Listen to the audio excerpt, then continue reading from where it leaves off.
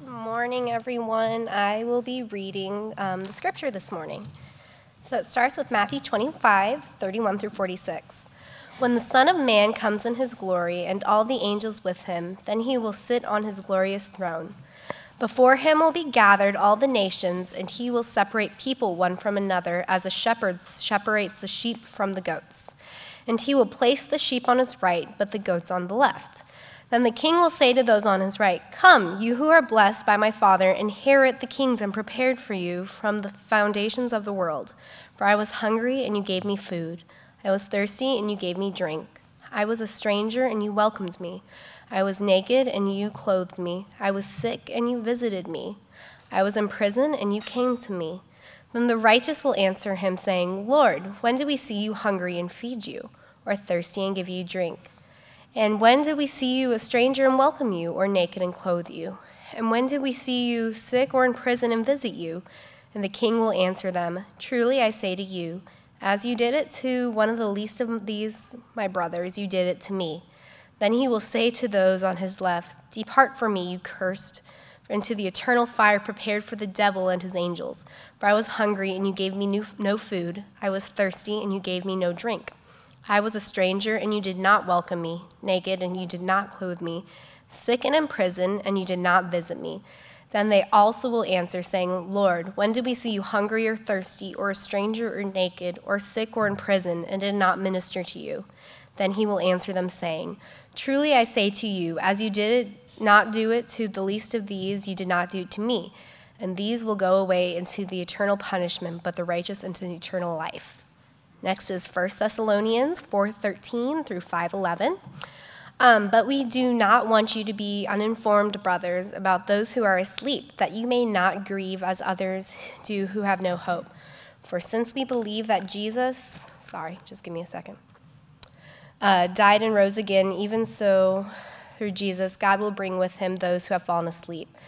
For this we declare to you by word from the Lord, that we who are alive, who are left until the coming of the Lord, will not precede those who have fallen asleep.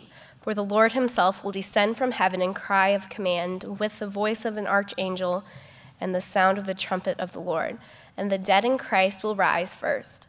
Then we who are alive, who are left, will be caught up together with them in the clouds to meet the Lord in the air, and so we will always be with the Lord. Therefore encourage one another with these words. Now concerning the times and the seasons, brothers, you have no need to have anything written to you, for you yourselves are fully aware of the day of the Lord will come like a thief in the night. While people are saying, "There is peace and security," then sudden destruction will come upon them as labor pains come upon a pregnant woman, and they will not escape. But you who are not in darkness, brothers, for the day to surprise you like a thief, for you are all children of the light, children of the day. We are not of the night or of the darkness, so let us not sleep as others do, but let us keep awake and sober. For those who sleep, sleep at night, and those who get drunk are drunk at night. But since we belong to the day, let us be sober, having put the breastplate of faith and love and the helmet of hope of salvation. For God has not destined us for wrath, but to obtain salvation through the Lord Jesus Christ, who died for us, so whether we are awake or asleep, we might live with him. Therefore encourage one another and build up one another, just as you are doing. And finally, Revelations 20:11 through 15. Then I saw a great white throne and him who was seated on it. From his presence, earth and sky fled away, and no place was found for them. And I saw the dead, great and small, standing before the throne, and the books were open. Then another book was opened, which was the book of life. And the dead were judged by what was written on the books according to what they had done. And the sea gave up their dead who were in it. Death and Hades gave up the dead who were in them, and they were judged, each one of them, according to what they had done. Then death and Hades were thrown into the lake of fire. This is the second death, the lake of fire. If anyone's name was not found written in the book of life, he was thrown into the lake of fire. This is the word of the Lord. Good morning, everyone. I'm Charles McKnight, the assistant pastor here at Christ Central Church, and we continue this morning in our Explicit Lyrics sermon series. This is a topical sermon series on those aspects of the Christian faith that those who hold non-biblical worldviews often find offensive, inappropriate, and even profane. Today's explicit lyric, Jesus is coming back to judge you. Christians believe, and the Bible teaches, that Jesus, the Son of God, the second member of the Trinity, is coming again. We believe that this Jesus, who came first to this world as a baby, conceived by the power of the Holy Spirit, and born of the Virgin Mary, who was crucified, died, and buried, and rose from the dead, and ascended into heaven, and sits at the right hand of God the Father today, will come again to judge the living and the dead. Jesus is coming back to judge you. This is what the Bible teaches, and this is an explicit lyric to many. And so we begin this morning by first exploring the reality of the return of Jesus, and then we'll explore the judgment that he will render when he returns. The return of Jesus and the judgment of Jesus. Now, peppered all throughout the New Testament are declarations of the reality of the return of Jesus. And our text this morning teach us that his return will be personal, sudden, and spectacular. Personal, sudden, and spectacular. First, the return of Jesus will be personal. Matthew 25:31 says, when the Son of Man comes in his glory. And 1 Thessalonians 4:16 reads, for the Lord himself will descend from heaven. Jesus declares in the Matthew verse, and Paul echoes in the 1 Thessalonian verse, that the Son of Man, the Lord Jesus himself, will bodily and personally return. Jesus himself will return in the flesh, not an illusion of Jesus. He's not going to send some type of divine chief of staff on his behalf. Jesus will personally leave his heavenly dwelling place and return to earth to wrap up the old age and usher in the new. And Scripture tells us that this personal return of Jesus will be sudden. Look back with me at the 1 Thessalonian passage. We'll look at chapter 5, verses 1 through 2. I think that's in the second section of your bulletin. Paul says, now concerning the times and the seasons, brothers, you have no need to have anything written to you. For you yourselves are fully aware that the day of the Lord will come like a thief in the night. Now, the New Testament details elsewhere that a bunch of other stuff has to happen before Jesus returns, like the preaching of the gospel to all the nations and great tribulations. And it says various signs and wonders and wars and rumors of wars and the coming of the Antichrist. And we don't have time this morning to discuss all the different theological perspectives on what exactly all that means or what has and what has not already occurred. But for our purposes today, know that there will be, and even already has been, signs and pointers that the Lord's return is indeed on its way. But the New Testament places overwhelming emphasis on a complementary fact that at the end of the day, no one truly knows when exactly Christ will return. Jesus says himself explicitly in Matthew 24 that no one knows the day and hour of his return except the Heavenly Father. And therefore, the return of Jesus will be sudden. And this is why Paul describes the return of Jesus as being like a thief in the night. As a kid growing up in Durham, North Carolina, I had my bike stolen a couple of times by a thief in the night. And anyone that's ever experienced theft know that thieves don't usually send you a warning letter. You don't get an email the day before saying, hey, just want to give you a heads up. I'm coming by tomorrow. You might want to hide your valuables. It doesn't work like that. A thief comes unexpectedly. A thief comes suddenly. And as Scripture teaches, so also will Jesus when he returns. And finally, Scripture tells us that this personal, sudden return of Jesus will be an absolutely spectacular event. When you think of spectacular entrances, what comes to mind? Maybe it's a football team running out of the tunnel before a championship game. Or maybe it's a bride walking down the aisle at a royal wedding. Or maybe for some of you WWF and WWE fans, it's the epic entrances of guys like Triple H and Shawn Michaels and The Undertaker. I got an amen over there. But for me, the most awe-inspiring, spectacular entrance I've seen was the way the late, great king of pop, Michael Jackson, appeared on stage during his early 90s Dangerous tour. Y'all remember that? I watched a video on YouTube this past week again. Y'all remember how all of a sudden he popped up out of the bottom of the stage and just stood there. There were pyro effects everywhere. The crowd was screaming and crying and shouting, "Michael, Michael, Michael." And the brother hadn't even blinked yet.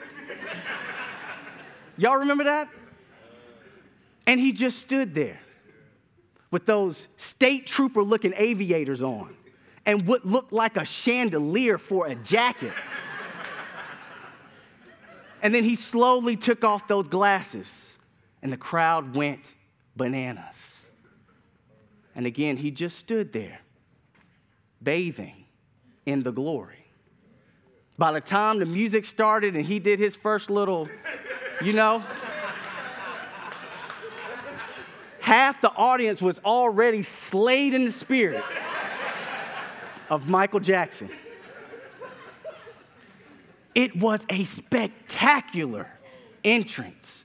But what else would you expect from the king of pop? And likewise, what else should we expect when the King of Kings returns? When Jesus Christ returns, Scripture testifies that it will be utterly spectacular. Look back with me at Matthew 25, verse 31. Jesus says, when the Son of Man comes in his glory and all the angels with him, then he will sit on his glorious throne. In other words, Jesus is saying, when I come back, I'll be rolling deep with a bunch of angels. I'll be surrounded by a massive entourage of angels. Just imagine what that will be like. You read scriptures, and a person sees one angel and is petrified with fear and awe. Imagine seeing a whole host of them at one time. And this angelic presence serves to only heighten the sense of majesty and magnificence and spectacularness of Jesus' sudden return. And Scripture tells us that this awe-inspired angelic visual will be joined by the tenor of heavenly sounds. Look with me at 1 Thessalonians passage, and we'll look at verse 16. Paul says, "For the Lord himself will descend from heaven with a cry of command, with the voice of an archangel, and with the sound of the trumpet of God." The return of Jesus will be inaugurated by the sound of a cry of command, which is the Lord's very own voice, his very own conquering voice, like a commander to troops, full of authority and power, booming throughout the entire universe. And the angels will be chanting, and there'll be this melodious blow from what's described here as the trumpet of God. Understand, throughout Scripture, the trumpet of God is always associated with the Lord's victory. And this angelic presence and divine symphony of sounds will accompany a scene of unimaginable, catastrophic drama induced by the personal, sudden return of Jesus. Look with me at the Revelation 20 passage at the bottom, verse 11. The Apostle John says, "Then I saw a great white throne and him who was seated on it. From his presence, earth and sky fled away, and no place was found from them. When the face of Jesus appears at his second coming, it will be so glorious that either figuratively or literally, the earth and sky will run away, all of it. From Mount Everest to Mount Rushmore, from the Atlantic Ocean to the Great Lakes, every island, swamp, and desert will scurry like cockroaches in the piercing light of his presence. The sun, moon, and stars will melt like birthday candles in front of the sun when the Son of God, Jesus Christ, personally and suddenly cracks the sky at his glorious second coming. Jesus is coming back, y'all. And he's coming back with the grandest, dopest, most spectacular entrance possible. And when Jesus comes back, his first order of business will be to judge the living and the dead. Only God can judge me.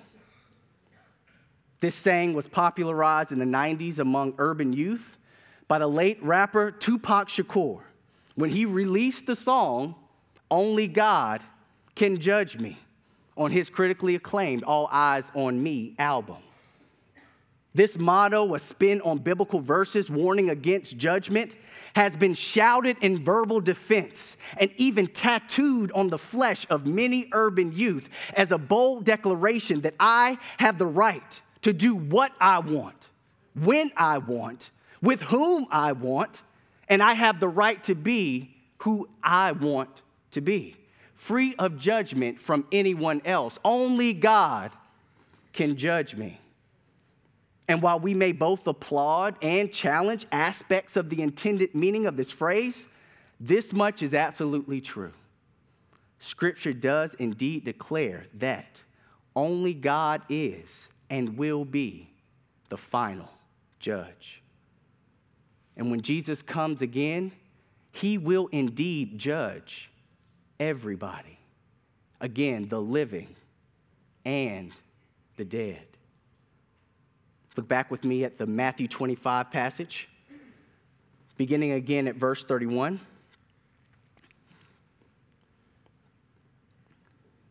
Jesus declares, when the Son of Man comes in his glory and all the angels with him, then he will sit on his glorious throne. Before him will be gathered all the nations, and he will separate people one from another, as a shepherd separates the sheep from the goats. And he will place the sheep on his right and the goats on his left. And then the Apostle John adds again in our Revelation passage, back at verse 11 again. He says, then I saw a great white throne and him who was seated on it. From his presence, earth and sky fled away, and no place was found for them. And I saw the dead, great and small, standing before the throne, and books were opened. Then another book was opened, which is the book of life. The first thing I want us to notice is that final judgment will be dispensed from what's described as a great white throne, with him being the Lord Jesus Christ, seated on that throne. Jesus Christ will be the final judge, not Buddha or Brahman, not Krishna or Mother Universe, not the Islamic Allah or the New Age impersonal life force, but Jesus, the Alpha and the Omega, the beginning and the end, the Lamb of God and Good Shepherd, the true vine and bread of life, the King of Kings and Lord of Lords, God himself, the second member of the Trinity, Jesus Christ, will appear, as it says, on a larger-than-life throne, a throne that's white with absolute purity and spotless holiness, to dispense absolutely pure and holy and perfect judgment. Only God can judge me, the motto goes. And only Jesus will judge me and you and every other member of the human race, from Adam and Eve to their last descendants, when he returns. Jesus is the judge, and everyone will be judged by him. The Matthew text says in verse 32 that before him will be gathered all the nations. And our Revelation passage declares in verse 11 that the dead, great and small, will be standing, resurrected before the throne, waiting to hear their final eternal judgment from the mouth of Jesus himself. Now we have another explicit lyric sermon coming on the reality of the resurrection, so I don't want to get too much into that this morning, but know this. Scripture teaches that immediately at death, the souls of believers go immediately into God's presence, and the souls of unbelievers go immediately into eternal punishment. They don't float around here on the earth. They don't go to some purgatory place, but our bodies, the bodies of the dead, remain here on the earth. But Scripture also teaches that our body was created to be with our soul, and our soul with our body. And so death unnaturally rips the two apart. So when Jesus returns to judge, he will first bring back together body and soul and resurrect the dead. And all living and dead, all races and nationalities, groups and classes from all the generations of humanity will be standing before the throne awaiting judgment. Kings and sanitation workers, pharaohs and department store managers, apostles and taxi drivers, artists and chemical engineers, dentists and dope dealers, movie stars and mechanics, soldiers and project managers, peasants and baristas, members of parliament and middle schoolers, tech tycoons and stay-at-home mothers, police officers and inmates, professors and farmers, pro ball players, priests, pastors, pimps, prostitutes, every person ever born, ever in the history of creation, the just and the unjust, believers and unbelievers, God's children and his enemies, Christians, Jews, Muslims, Buddhists, atheists, and agnostics will all stand on the same level waiting their final judgment. Everyone will stand before Judge Jesus.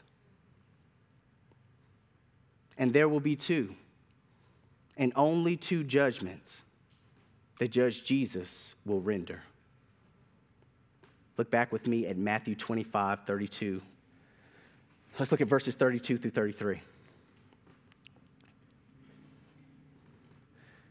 It says, "Before him will be gathered all the nations, and he will separate people one from another, as a shepherd separates the sheep from the goats.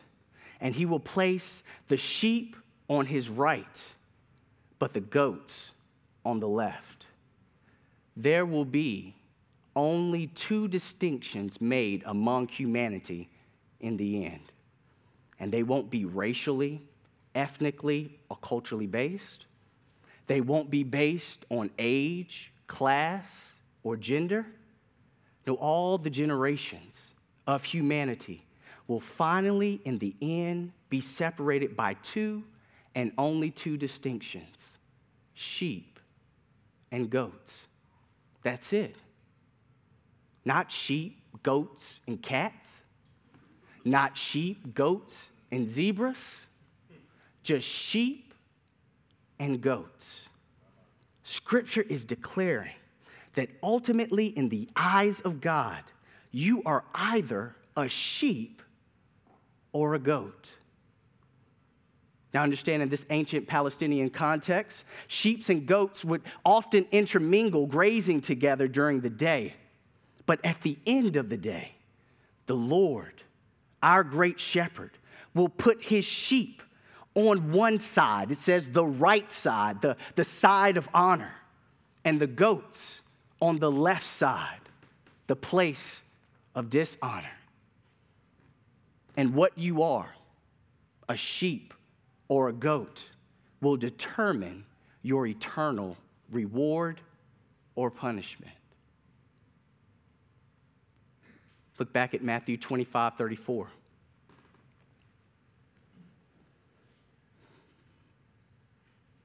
Then the king will say to those on the right, "Come, you who are blessed by my Father, inherit the kingdom prepared for you from the foundation of the world." And drop down to verse 41. Then he will say to those on his left, "Depart from me, you cursed, into the eternal fire prepared for the devil and his angels. There will be one sweet, glorious invitation to eternal reward, and one bitter, inglorious dismissal to eternal punishment. To the sheep he will say, "Come, you who are blessed by my Father, inherit the kingdom prepared for you before the foundation of the world." To the goats he will say, "Depart from me, you cursed, into the eternal fire prepared for the devil and his angels." Sheep will be rewarded with eternal life in the new heavens and the new earth, and goats, eternal punishment in hell. Now again, we have another explicit lyric sermon coming on the reality of hell. So I'm not going to get much into that this morning, except to say, hell is real. Hell is a place of eternal conscious punishment. And hell is the final destination of every goat, according to our scripture. And when King Jesus renders his judgments, there will be no counter arguments. There will be no rebuttals, no second chances. The king will judge, and the king's judgments will be final. So the question becomes, what determines if one is a sheep or a goat? What decides whether one is cursed or blessed? What establishes whether one inherits the kingdom of heaven or eternal conscious punishment in hell? For the answer, let's look back at our Revelation passage, verses 12 through 15.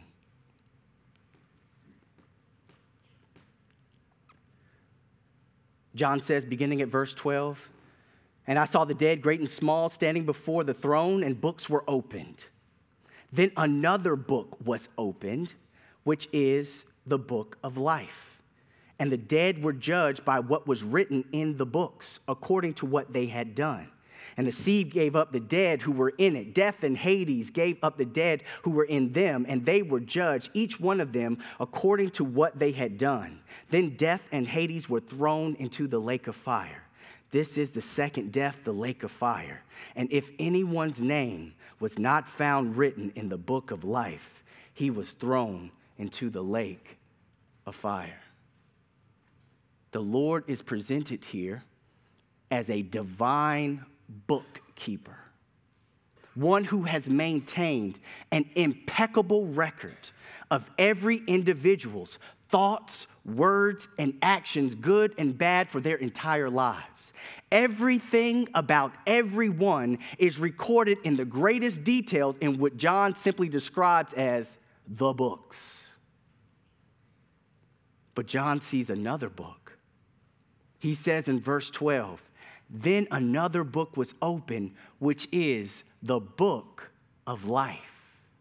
And it's this book, the book of life, that reveals whether one inherits the kingdom of heaven or is condemned to eternal conscious punishment. Understand, elsewhere in the book of Revelation, the book of life is also referred to as the Lamb's book of life, the Lamb being Jesus Christ. This book then is just Jesus' personal roster of those destined for an inheritance of eternal reward and life with him. Early in my pre-Jesus college days, me and some of my boys used to rent out nightclubs and throw parties to make a little bit of extra money. And some nights, if our game plan worked out the way we wanted it to, we would reach maximum capacity of the venue. And as we would see the capacity of the venue getting close to the max, we would make the decision to only allow in our personal VIPers. Now, this was different than the VIP line where people just paid extra money to get in and sit in a little special section. These would be people who had a prior, close, personal relationship with us. A girlfriend, a teammate, a fraternity brother, maybe a cousin in town wanting to hang out for the weekend. These folks would be able to get in, to gain access to the party, not because they arrived early, not because of how much money they were willing to pay in the regular VIP line, but solely on the basis of prior personal relationship with us. And likewise, the determining factor of whether we are admitted into the eternal heavenly party is not based on works, but based exclusively on a prior personal relationship with he who stands at the entrance, with the one who sits on the white throne. It is based on a prior personal relationship with Jesus Christ. Entrance into the kingdom in the next life depends on your relationship with the King in this life. And this relationship is one had only by grace, not by works, not by showing up to the party early, not by being willing to pay extra money, but as Paul tells us in Ephesians chapter 2, it is by grace you have been saved through faith. And this is not your own doing. It is the gift of God, not the result of works, so that no one may boast. So the question now becomes, if this is what determines a sheep from a goat, then what distinguishes a sheep from a goat? What characterizes a life lived in relationship with Jesus? What key piece of evidence reveals that one is a sheep of the Good Shepherd? Well, there are all kinds of markers in the New Testament of the characteristics of the life of a true disciple. Yet Jesus himself offers a key defining characteristic in our Matthew passage, starting at verse 34. Look there with me.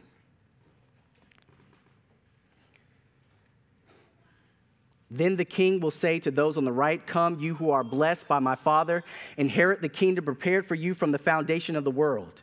Verse 35, "For I was hungry and you gave me food. I was thirsty, and you gave me drink. I was a stranger, and you welcomed me. I was naked, and you clothed me. I was sick, and you visited me. I was in prison, and you came to me."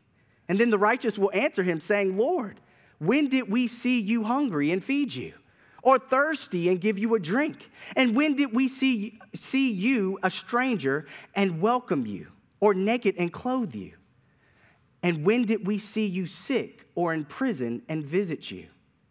And the king will answer them, "Truly I say to you, as you did it to one of the least of these my brothers, you did it to me." What does Jesus say is the key piece of evidence that one has a relationship with him? What lifestyle most defines a sheep over and against a goat? Jesus answers, love for me, through your habitual acts of kindness towards the least of these, my brothers. Now, some folks interpret my brothers here out of context to mean anyone who is in need.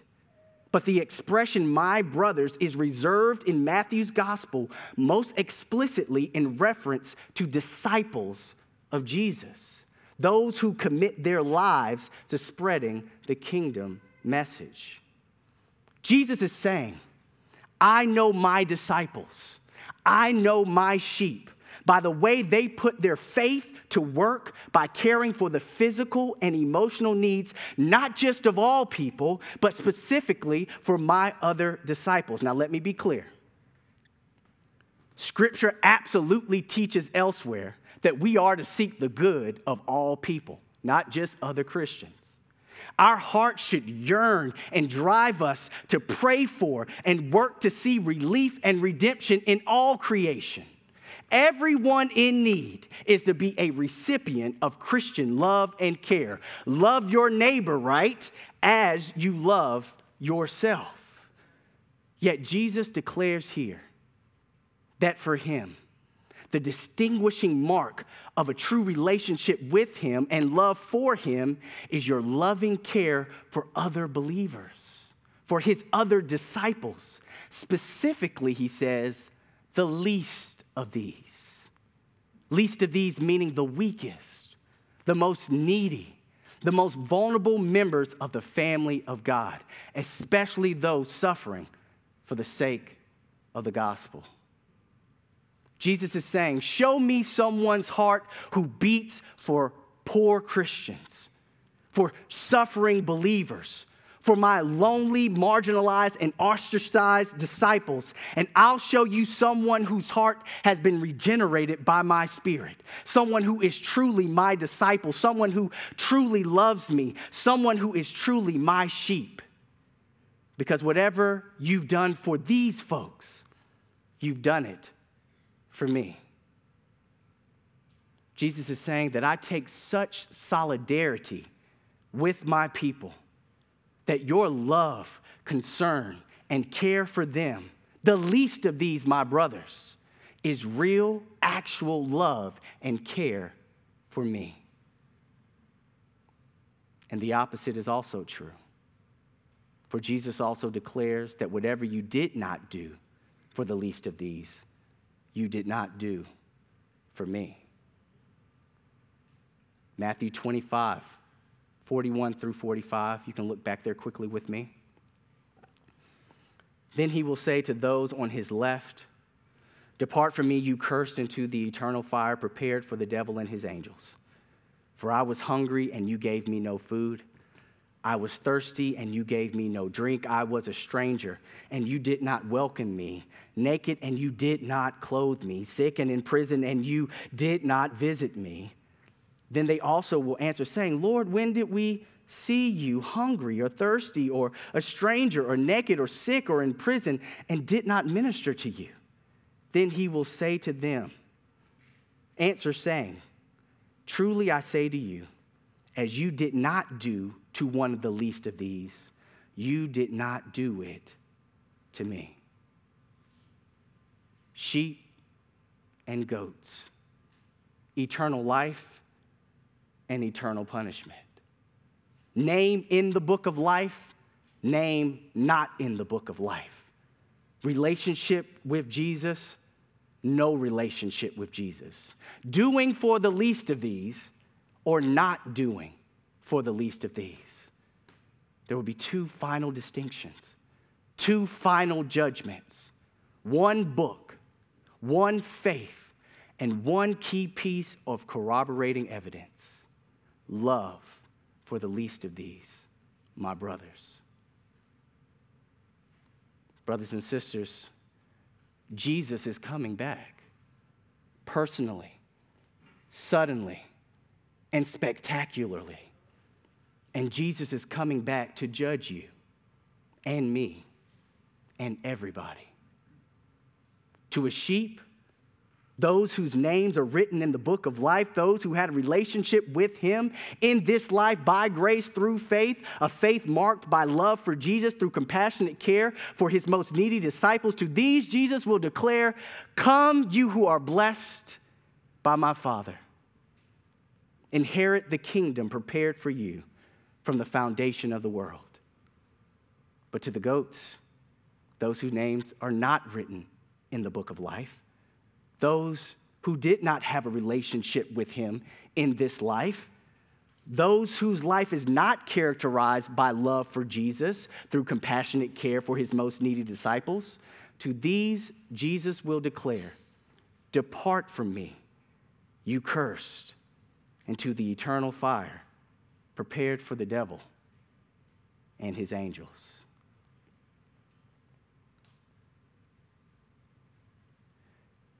If you are a believer this morning, if you are a sheep this morning, then for you, being reminded that Jesus is coming back once and for all to render final judgment should encourage you in at least 4 major ways. Quickly, first, it should satisfy your inward sense of a need for perfect justice in this world. The world as we know it is sick with injustice. Just turn on the news. Just look back at the narrative of humanity. All of history screams out for world judgment and justice. All creation longs for it. We ourselves long for it as we see and suffer and strive against the increasing wickedness, falsehood, and injustice in this world. The great desire of our souls is the final victory of justice. But brothers and sisters, be encouraged by the fact that the Lord is keeping a precise record of each and every injustice in this world, and he himself will execute perfect and complete and soul-satisfying justice at his return. Jesus will return and make all wrongs right. Yes, we should continue to fight for justice in this world. I know what some of y'all are thinking. Yes, we should continue to pray that Jesus' kingdom would come on earth as it is in heaven. But our ultimate hope and strength and rest in the struggle is knowing that the small measure of kingdom justice that we taste in this life is but an appetizer for the feast of kingdom justice that will come when the just king returns. Believers, allow the fact that Jesus is coming back to render final judgment to satisfy your inward sense of a need for perfect justice in this world. Secondly, allow the impending return and judgment of Jesus to free you to forgive freely. Every wrong done to you, every wrong you've done to somebody else, every abuse you've experienced, every one of your abusive acts, every offense in the universe will ultimately be paid for. Either it will turn out to have been paid for by Christ on the cross, or it will be paid for at final judgment. And this fact frees you to forgive freely. Jesus has freely forgiven you of your offenses. And all those who hurt you, who do wrong by you or wrong by the ones that you love, either will experience the same grace from the Lord that you experienced, or will pay for it themselves for all eternity when Jesus renders his final judgment. Either way, brothers and sisters, we can place our hurt in the hands of the judge and be free to forgive. Allow the fact that Jesus is coming back to render final judgment free you to freely forgive. Thirdly, allow the impending return and judgment of Jesus to motivate you for godly living in this life. Now, we don't have time to dig deep into it, but our Thessalonian passage exhorts believers waiting on the return of Christ to live as children of the day. It says that in chapter 5, verse 5. In other words, let the fact that Jesus is coming back one day motivate you to live like his sheep today. Let it motivate you to live a godly life, a life characterized, as Paul describes in 1 Thessalonians 5, 6 through 8, by vigilance and self-control, a life of faith, love, and hope, And a life, as we've already seen, characterized by Jesus in our Matthew passage, by active, compassionate care for the least of these, my brothers. A godly life is a life that leans on the grace of the Good Shepherd to live like his sheep in this life. Brothers and sisters, allow the fact that Jesus is coming back to render final judgment to motivate you to live godly lives. Finally, allow the impending return and judgment of Jesus to drive you to urgently share the gospel. Judgment is coming. We don't know when, but it is surely coming. And you, believer, possess the message, the truth, the gospel, the good news, the faith that turns goats to sheep. You know and you have experienced the power of the gospel that declares that Christ has come to die, to pay the eternal penalty for goats in order to make them his beloved sheep. So, brothers and sisters, don't be stingy with the currency of the gospel. Allow the impending reality of the return of Jesus to render final judgment, to satisfy your inward sense of a need for perfect justice in this world, to free you to forgive freely, to motivate you for godly living, and to drive you to urgently share the gospel of grace. Before I close, I have to also say, if you are not a believer this morning, if you have not placed your faith and hope in Jesus Christ alone, do it today. Hear me. I'm not making a suggestion. I am pleading with you. Do it today. Today is the day of salvation. God's free, unmerited grace is available today, and there's no guarantee that it will be tomorrow, for tomorrow is not promised. Please hear me. If you're out there trying to live this life on your own, trying to live this life outside of a committed relationship with Jesus Christ, you are not okay. Your soul is dehydrated, and this world has nothing but salt water to offer you. I beg you today, come to the refreshing spring of God's eternal grace and mercy. During communion today, there will be folks up here in these red chairs, and there will be folks in the back in the red chairs. If you're not a believer this morning, or you have more questions about what that even means, please go talk to them. Let them pray for you. Jesus is coming back to judge you. I hope we will all be ready. Let me pray.